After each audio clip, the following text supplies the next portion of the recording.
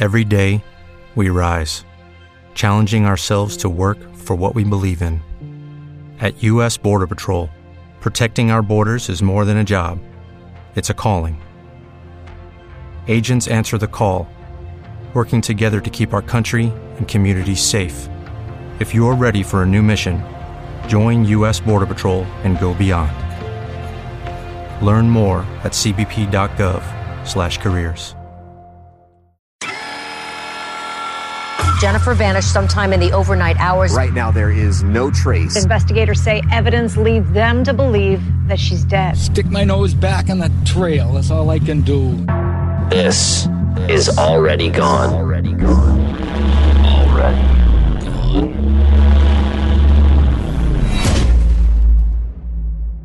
In the first 2 episodes of this year, we covered the case of the Ypsilanti Ripper, also known as the Michigan Murders, where young women were brutally assaulted and murdered in the area around 2 college campuses in Ann Arbor and Ypsilanti, Michigan.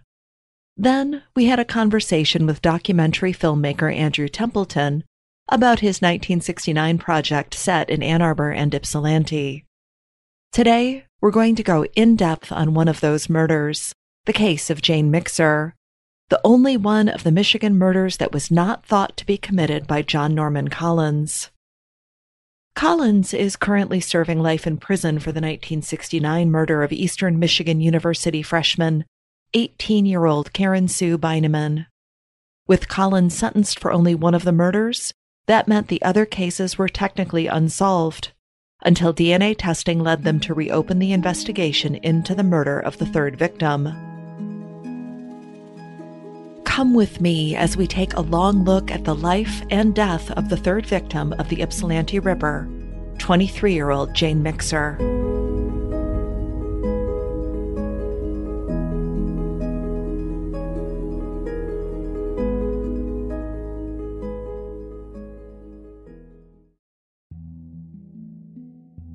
Jane Mixer knew how to shine.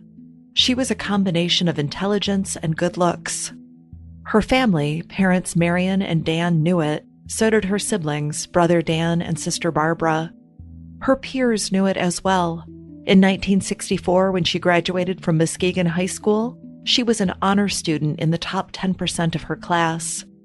Grades weren't enough, though. Jane was a cheerleader, a member of the debate team, and she was voted best all-around girl by her graduating class. She was one of 2 students selected to give a commencement address, and in the fall of '64, she enrolled at the University of Michigan College of Literature, Science, and Arts, where she majored in economics. She graduated from the University of Michigan in 1968. Her professors described her as a, quote, dream student. In the fall of '68, she was one of the few women who were admitted to the highly competitive University of Michigan Law School. While in the law program, Jane, who was shy and reserved, lived in the Law Quadrangle dormitory. She started dating a man named Phil, and the pair got engaged toward the end of February 1969. Jane wanted to share the happy news of her engagement with her parents in Muskegon. She did not have a car on campus and needed to get a ride back home. She'd never used the university ride board in the student union before, but decided it might be the best way to make a trip home for the weekend. She arranged a ride with a fellow student named David Johnson. She'd never met Johnson, but shared his information with her folks during a phone call. She told them she and David would be leaving Ann Arbor around 6:30 p.m. on March 20th, which would get her into Muskegon by 10 o'clock that night. It was 6 o'clock on March 20th when Phil came to her apartment to say goodbye. She told him that David Johnson was picking her up at 6:30. At 7, Phil called to see if she'd left yet, but Jane was still there. David was running late. When Phil called her again at 8 o'clock, there was no answer. He figured she was finally on her way home. Phil was surprised to get a phone call in the middle of the night from Jane's father, Dan, telling him that Jane never arrived in Muskegon. Phil was worried. He got dressed and headed out. He went to Jane's apartment to see if she'd returned. Meanwhile, Dan Mixer called the Muskegon police and reported that his daughter was missing. It was about 7 a.m. while Phil was still out looking for Jane, who had not returned to her residence or arrived at her parents' home, that a woman named Nancy was saying farewell to her son who was headed to the bus stop. A few minutes after he left, he came back home. Her son was holding a shopping bag from J.L. Hudson. He said he'd found the shopping bag. He again said goodbye to his mom and left for the bus stop. Nancy looked inside the bag and found a wrapped gift labeled Mom and a folder of what appeared to be student notes. When Nancy looked more closely, she realized the bag was smeared with blood. Concerned for her son's safety, she went to the car to retrieve him from the bus stop. As she headed down the driveway, Nancy looked at the cemetery across the street from their home. That's when she saw the body. Nancy began to scream. Denton Cemetery was in a remote and out-of-the-way area in 1969, and it's still in a remote and out-of-the-way area some 50 years later. Located between Michigan Avenue and the Willow Run Airport, it seems like it's in a busy location, but Cross Street is a dirt road, even today. There are a couple of houses across the road from the cemetery, but it's an isolated and lonely location. Jane's body was laying on a headstone just inside the cemetery entrance. Her head was propped up and she was displayed right next to the entrance just inside the fence. There was a bloody towel beneath her head. The upper half of her body was covered with a raincoat, the lower half concealed beneath a grave blanket. Her pantyhose were pulled down and her sweater was pushed up, leaving her exposed. The killer tied a pair of pantyhose around her neck, but the hose did not belong to Jane. Jane's shoes were placed neatly beside her body. Also nearby, they found her suitcase and a copy of the book Catch-22. Investigators determined that she'd been killed elsewhere and her remains arranged at the cemetery. Jane Mixer, like previous victims of the Ypsilanti Ripper, had been posed out in the elements, displayed by her killer. Unlike previous victims of the Ypsilanti Ripper, she had been shot twice in the head with a .22 caliber weapon. Then she was strangled with a nylon stocking which was left around her neck. Despite the condition of her clothing, there was no sign of sexual assault, and unlike previous victims of the Ripper, she had not been beaten. At autopsy, a single drop of dried blood was scraped from her left hand. Remember, it's 1969. DNA testing is not an option, but they collected and stored the blood in evidence. Because it's 1969, they're using the tools available to them, and they make plaster casts of the tire tracks and shoe prints from the entrance to the cemetery. One of the shoe prints they cast was of a cat's paw brand heel from a man's right shoe. This cat's paw heel is distinctive. It's got curves and loops. Cat's Paw was a popular and well-known brand in the 1960s. If you're interested, a quick Google search will show you an image of the heel and its distinctive markings. What police did not find at the scene was a murder weapon. One of the first things investigators did was track down Jane's fiancé, Phil. They asked about his activities that night and, according to the Detroit Free Press, police were able to clear him and rule him out as a suspect. Phil told investigators about Jane scheduling a ride with David Johnson. Police searched, but they didn't find the David Johnson that Jane had scheduled a ride with. There was a student named David Johnson, and at 10 o'clock on March 20th, a woman identifying herself as Janie Mixer called him, but Johnson didn't answer. This call was handled by his roommate. The caller asked the roommate if David still intended to drive her to Muskegon that night. The roommate told the caller that it wasn't likely because David was performing in a play that evening. When police connected with David Johnson, he said he didn't know Jane and that he'd never spoken with her. He had a solid alibi for that night, as he was indeed performing in a play on campus. A search of the law library turned up a phone book with the words Mixer and Muskegon written on the cover. The word Muskegon was misspelled. The phone book was photographed and taken into evidence. With leads drying up, they looked at the previous two murders and sought out connections. Jane was the third co-ed killed in that area in the last 2 years. but the previous victims, Joan Schell and Mary Fleazar, had been strangled, not shot. Remember, Jane was shot in the head, and then after death, a stocking was tied tightly around her neck. And while Jane's was the first of the murders to happen in 1969, hers was not the last. On March 25th, Marilyn Skelton of Romulus was murdered. On April 16th, 13-year-old Dawn Bassam was killed. And on June 9th, 21-year-old Alice Callum, and then on July 26th, 18-year-old Karen Beineman. Police would go back and forth as to whether Jane Mixer's murder was connected to the other cases. In August of '69, John Norman Collins would be arrested for the murder of Karen Beineman. After his arrest, the murders stopped. According to forensic psychologist and author Catherine Ramsland, quote, investigators gave the media the sense that, even if we can't prove he killed all of them, we know he did. According to a 2005 story in the Detroit Free Press, Jane's sister Barbara said, since the murders stopped, we wanted to believe Collins was the guy. The pain surrounding her death was so bad, we did not want to go back to it. And as we discussed in the last episode, Collins was found guilty of Beineman's murder and given a life sentence. At this point, a weary police force started packing up evidence in the other 6 cases. It was determined that Collins was likely guilty of those murders, but there was not sufficient evidence in 1969 to try him for the other slayings.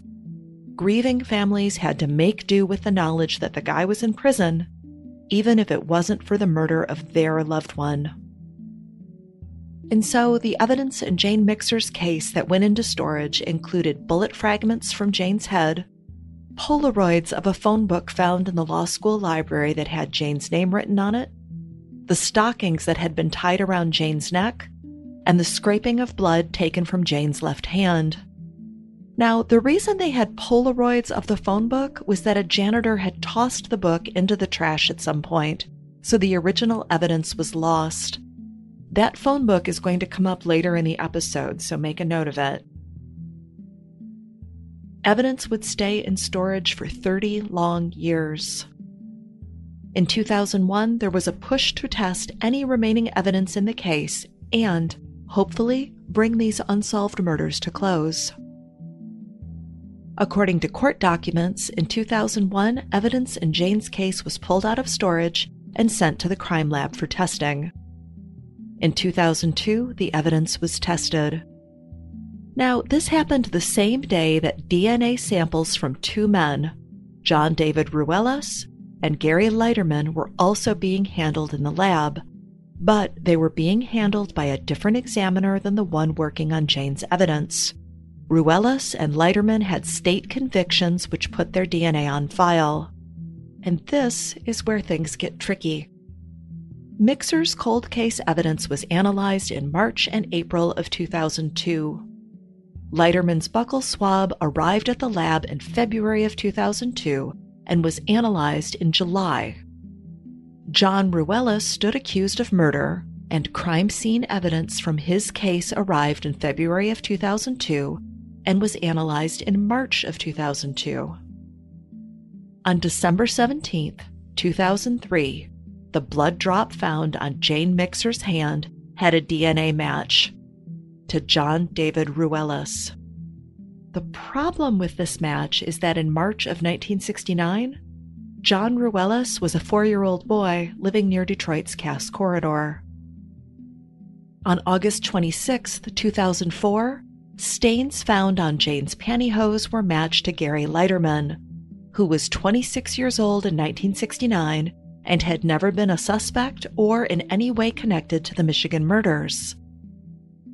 As part of the testing of old evidence, lab employee Dr. Stephen Milligan took cuttings of sections of the pantyhose that were thought to contain stains of a biological nature. Subsequent testing of 3 of the cuttings revealed the presence of DNA. Later trial testimony from lab technicians indicated that Leiterman's DNA on Mixer's pantyhose was not consistent with blood or semen, but was consistent with other biological materials, including saliva, sweat, or skin cells. Leiterman's DNA was exclusively found on Mixer's pantyhose. Note, there was no DNA present from Mixer herself, even though she had been wearing the pantyhose prior to her death. According to CBS News, investigators said they also found partial matches to Leiterman's DNA in spots on the towel that was found under Jane's head. The theory was that Leiterman was sweating as he moved her body, and droplets of his sweat landed on the towel. The DNA from the pantyhose was then run through CODIS. There was a match to Gary Leiterman. His DNA was entered into the system in January 2002 after Leiterman entered a conditional plea to the offense of obtaining a controlled substance by fraud.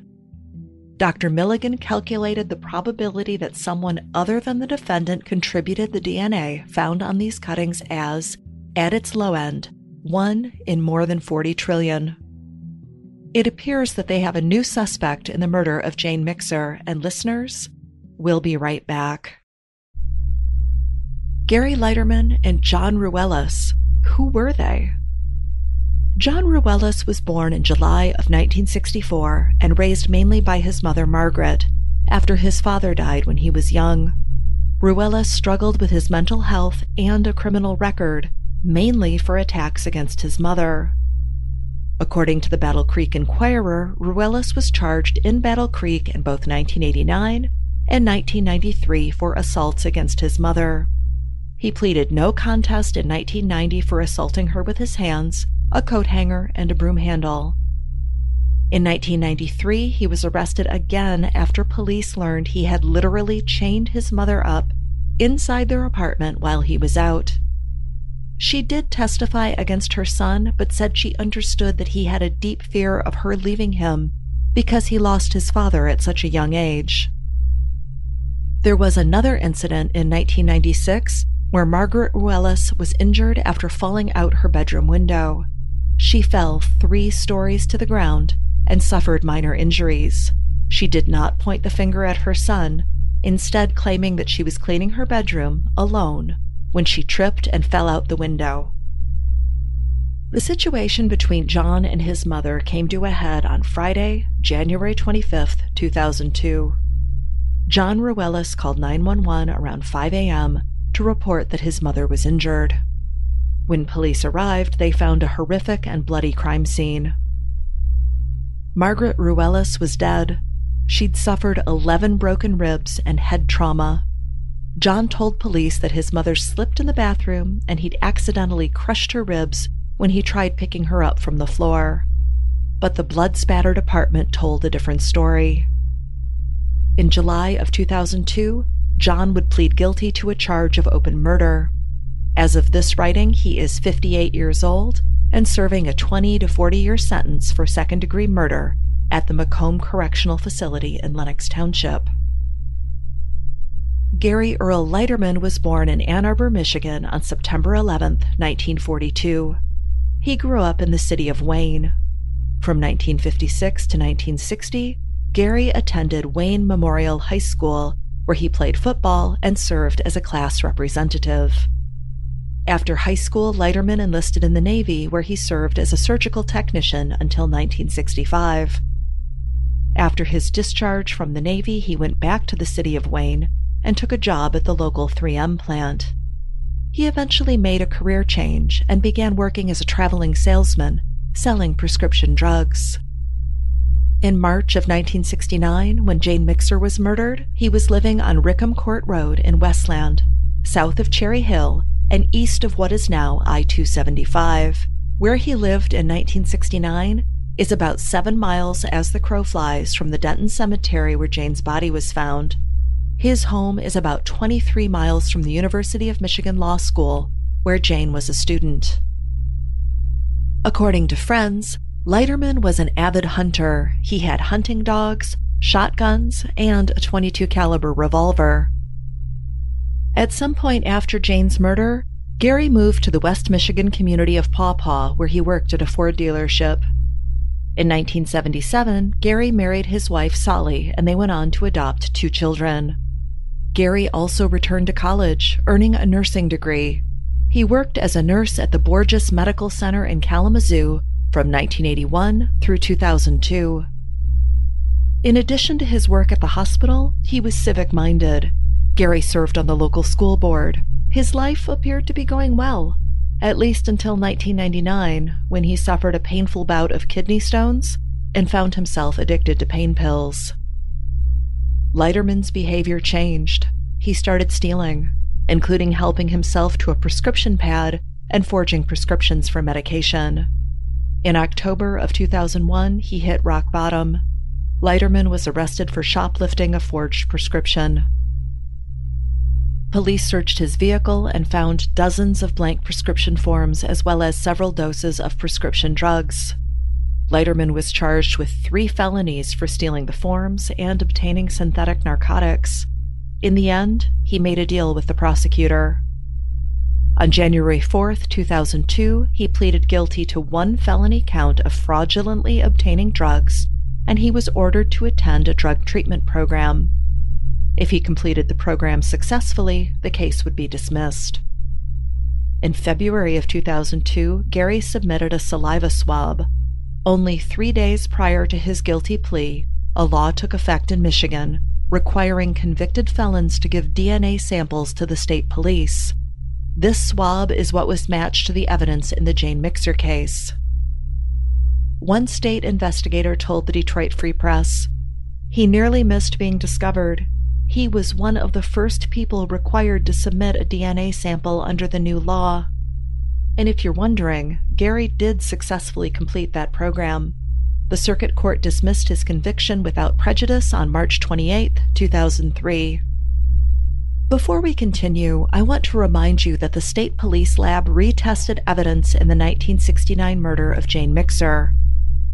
The blood drop on her hand is matched to John David Ruelas, and DNA found on the pantyhose and towel from Jane's murder scene is matched to Gary Leiterman. Only Leiterman will be charged in Jane's murder. Investigators looked for a connection between Jane, Gary, and Ruelas, and were unable to find one. They couldn't find a link to anyone in Ruelas' family either. Toward the end of 2004, investigators finally approach Leiterman to ask him about the murder of Jane Mixer. He tells them that he didn't know Jane and didn't know anything about her murder. Jane's friends and family say they don't know Leiterman either. On November 24th, 2004, Gary Leiterman is charged with Mixer's murder. His wife and now adult children stand by him, as do his friends and community. Jane's father, now in his 90s, told the media that reopening the case was like picking at a scab. He said they were only after justice if this person is guilty. And from here, the case just gets crazier. Police search the Leiterman home and find a revolver cylinder consistent with the construction and design of a Ruger .22 caliber revolver. They also find bullet fragments. After combing through records, they learn that in 1967, Gary purchased a 6-shot .22 caliber Ruger revolver, a gun that he reported as stolen back in 1987. But that's not the only thing they found when they searched Leiterman's home. They found photos of a partially nude exchange student.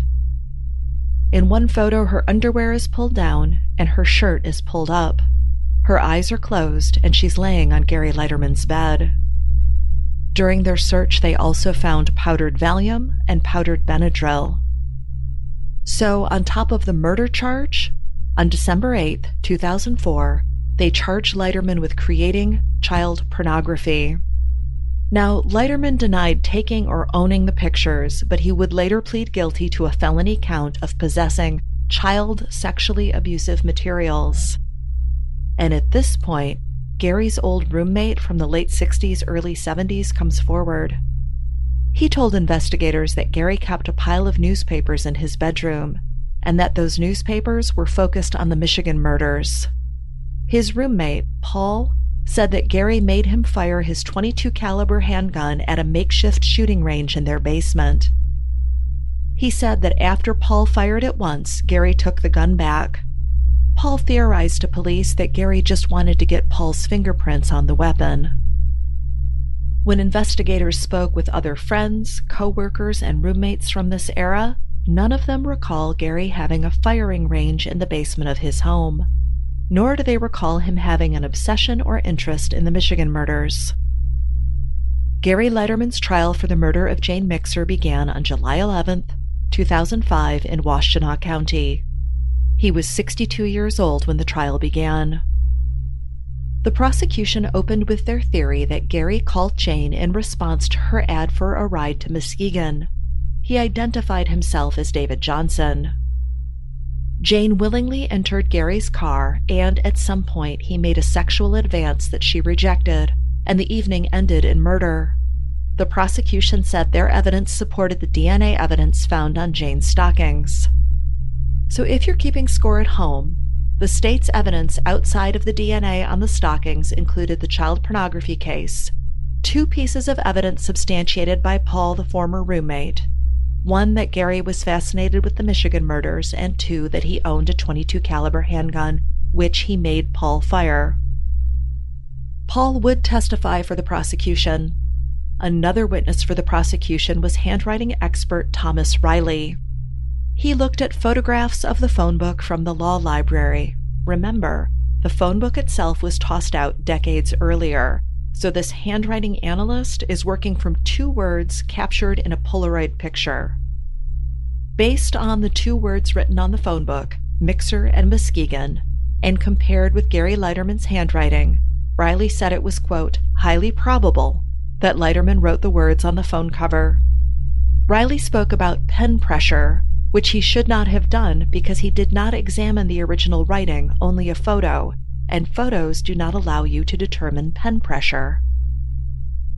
At this point, the defense should have, but did not, bring to the attention of the jury that Riley's testimony was based on a photograph of the phone book, as opposed to the original. Remember, the original phone book was thrown out by a custodian while cleaning an evidence storage area more than 30 years earlier.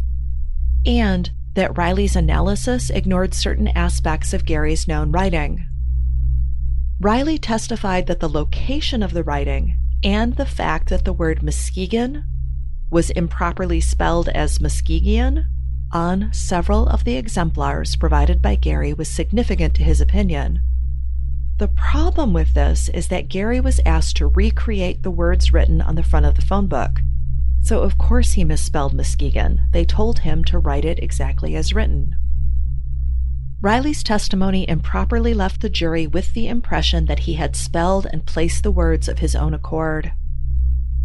Also for the prosecution was a ballistics expert who testified that bullet fragments removed from Jane's brain during her 1969 autopsy were similar to several found in Gary's home in 2004. They testified fragments from Gary's home could have been fired from a .22 caliber 6-shot Ruger revolver. However, there are more than 36 models of guns capable of firing similar bullets, and these are among the most commonly sold for that caliber. Finally, state police experts testified that there was no way that the evidence suffered from cross-contamination in the lab. According to the prosecution, Gary, Jane, and Ruelas were together on the night she was murdered, and between midnight and 3 a.m., a 26-year-old Leiterman was both a murderer and a babysitter. Ruelas was a bleeding bystander to the killing. Yep, you heard that right. Rather than admit the possibility of a lab mix-up, the prosecution's theory was that Leiterman took Ruelas with him to pick up Mixer in Ann Arbor, and the toddler bled on Mixer as she lay dead at the cemetery in Wayne County. Michigan State Police forensic scientist Sarah Thibault testified that mistakes can be made in labs. However, there was no indication that one was made in Jane's case. She also testified that she was handling the evidence for Ruelas, while another scientist handled Gary's DNA and the DNA from Jane's case. Thibault said that somehow Ruelas' DNA ended up on the spot of blood found on Jane's hand. She said, quote, "We were able to identify the point at which the overlap occurred. As to how or why, we were not able to figure that out." Her testimony directly contradicts the prosecution's theory that both Ruelas and Leiterman were at the crime scene that night. For the defense, Gary did not take the stand. His lawyers did raise the fact that there are multiple fingerprints in the case which are still not identified and do not match Leiterman. The defense told the jury that there was too much doubt to find Gary guilty. They focused on trying to prove that the DNA was compromised. They had an expert testify that cross-contamination was the most likely explanation of how Ruela's DNA was on Jane's hand. The defense had their own expert witness, Dr. Daniel Crane. When Crane took the stand, he testified that the fact that evidence from the Ruelas and Mixer murders were processed around the same time raises the question of cross-contamination. He brought up that DNA has been shown to be easily transferable in detectable amounts between inanimate objects as well as from person to object. Crane testified that it was unusual and unexpected that they found Leiterman's DNA on the pantyhose without finding Mixer's DNA there as well, since she was the one wearing them. He concluded that it's easy for DNA to transfer, and considering that Ruela's DNA was not mixed with Mixer's DNA, and that since the evidence from Ruela's murder of his mother was in the lab at the same time as the evidence collected during Mixer's autopsy, the presence of his DNA on Mixer's body is too coincidental to support a conclusion other than cross-contamination. The defense also attempted to bring into court the fact that the supervisor of the DNA subunit, Charles Barna, had been forced to resign after it was discovered that he cheated on a required proficiency examination regarding testing and profiling of DNA. However, as Barna did not work on evidence in this case, this was excluded from the court because of, quote, unfair prejudice. On July 22, 2005, after just 4 hours of deliberations, Gary Leiterman was found guilty of the murder of Jane Mixer. His family and attorneys were shocked by the verdict. His attorney told the Detroit Free Press, "The jury disregarded so much evidence and hung the decision on one piece of evidence. If there wasn't reasonable doubt in this case, then for the 20 years I've been a lawyer, I've been living in a dream world." On August 30th, Leiterman was sentenced to life without parole. He did address the court saying, quote, "I feel no need to offer an apology or statement of remorse. However, I am not without empathy. I have a feeling for what Dr. Mixer, Dan, and Barbara went through. That was an awful time in 1969. She appeared to be a lovely young lady. I feel what that must have been like, to have to live through this trial and hear the ghastly testimony and see the ghastly pictures. I am innocent of this crime and will do everything I can to appeal this crime." Now, Gary did retain new counsel and moved for a new trial on the grounds that the DNA evidence in his case was, quote, so unreliable that it should never have been allowed to ever be presented to the jury. In support of his motion, Gary presented a report prepared by Dr. Theodore Kessis, who concluded that the only reasonable explanation for the presence of Ruela's DNA in the blood collected from Jane's hand was cross-contamination of genetic samples taken in those cases, which were present in the state police crime lab at the same time. With regard to the testing of Mixer's pantyhose, Kessis additionally noted that Gary's DNA was found in amounts in vast excess to that determined by the lab to have been contributed by Jane. However, Kessis opined, given that Jane was likely wearing the hose at the time of her abduction and murder, one would expect her to have contributed a more equal amount of genetic material to the mixture. The differences in amount, Kessis concluded, suggests that Jane's DNA was deposited on the pantyhose in 1969 and had since degraded, while Gary's DNA was deposited at a much more recent point in time. Gary and his legal team argued that he deserved a new trial because of the newly discovered evidence, or because of ineffective counsel, because they failed to present this evidence at his trial. The court denied his motion, saying that the DNA evidence linking him to the murder was adequately and appropriately presented to the jury. In the denial, they said that the issues of contamination and the reliability of testing was addressed by Crane during his testimony.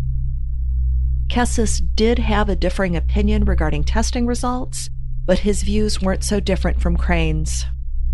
The trial court believed that even with this new evidence, it wouldn't have made a difference in the outcome of the trial. Therefore, his request for a new trial was denied. So, what do you think? Is Gary Leiterman guilty of the murder of Jane Mixer in 1969? Did he pick up a 4-year-old John Ruelas, allow the toddler to be injured to the point where he was bleeding, which explained Gary's sweat or saliva on the pantyhose and Ruelas' blood droplet on Jane's hand? Remember, according to the prosecution's theory, Mixer, Leiterman, and Ruelas were together on the night that Jane was murdered. And between midnight and 3 a.m., 26-year-old Leiterman was the murderer, and 4-year-old Ruelas was a bleeding bystander. Following this narrative, the fact that the DNA samples from all three were together again in early 2002 in the Michigan State Police Laboratory was just a coincidence. In 2018, 3 professors, John Wickstead, Nicholas Christianfeld, and Jeffrey Rauter, published a Bayesian statistical analysis of the DNA contamination scenario in Forthcoming in Jury Metrics, Volume 58. In this piece, they wrote, quote, "Serious reservations about the DNA evidence in this case have long been expressed. For them, the most glaring issue is that DNA testing matched John Ruelas, who was a Detroit resident and a toddler at the time of the murder. The statistical analysis presented in the professor's article compares 2 competing hypotheses. One is the prosecution's theory that Leiterman's DNA was deposited on Mixer's clothing at the crime scene in 1969, and he is therefore guilty. The other is the defense hypothesis that Leiterman's DNA was deposited on Mixer's clothing in the DNA lab in 2002, and he is therefore innocent. Their analysis ignores any evidence aside from the DNA. Remember, according to the prosecution, DNA on the hose came exclusively from Leiterman, with no detectable DNA from Mixer, even though she'd been wearing those hose at the time of her murder. The professors wrote, "Intuition suggests that the opposite would usually be true, meaning they should find more of Mixer's DNA on the hose than Leiterman's DNA. Now, assuming that the hose were stored in such a way that the DNA would survive for 33 years, what is the probability that more of Leiterman's DNA was deposited on her hose than DNA from Mixer herself?" 2 recent research articles offer some guidance about the probability of finding the outcome observed in the Leiterman-Mixer case, namely a measurable amount of DNA from Leiterman, the toucher, on Mixer's pantyhose, but with no measurable DNA from Mixer, the wearer. Professor Michelle Brethnack and her co-authors investigated the frequency of detection of DNA from wearer, toucher, or others when individuals wore and handled garments under normal circumstances, and reported that toucher and no wearer was observed in 15% of reportable samples. So through all of their fancy equations, the professors found that it was way more likely that contamination happened in the lab and that John Norman Collins killed Jane than it was for Gary Leiterman to be guilty of killing Jane Mixer. However, if you talk to prosecutors in the Mixer trial, there was no contamination at the lab. The professors pointed out that an NRC report on DNA technology stated, quote, "Laboratory errors happen, even in the best laboratories and even when the analyst is certain that every precaution against error was taken." Similarly, Peter Gill and Amanda Kirkham argue it should be recognized that laboratory contamination is impossible to avoid completely, but its extent is generally unknown. Yet at the 2005 Leiterman trial, lab personnel testified that cross-contamination was impossible because every precaution had been taken to guard against contamination errors.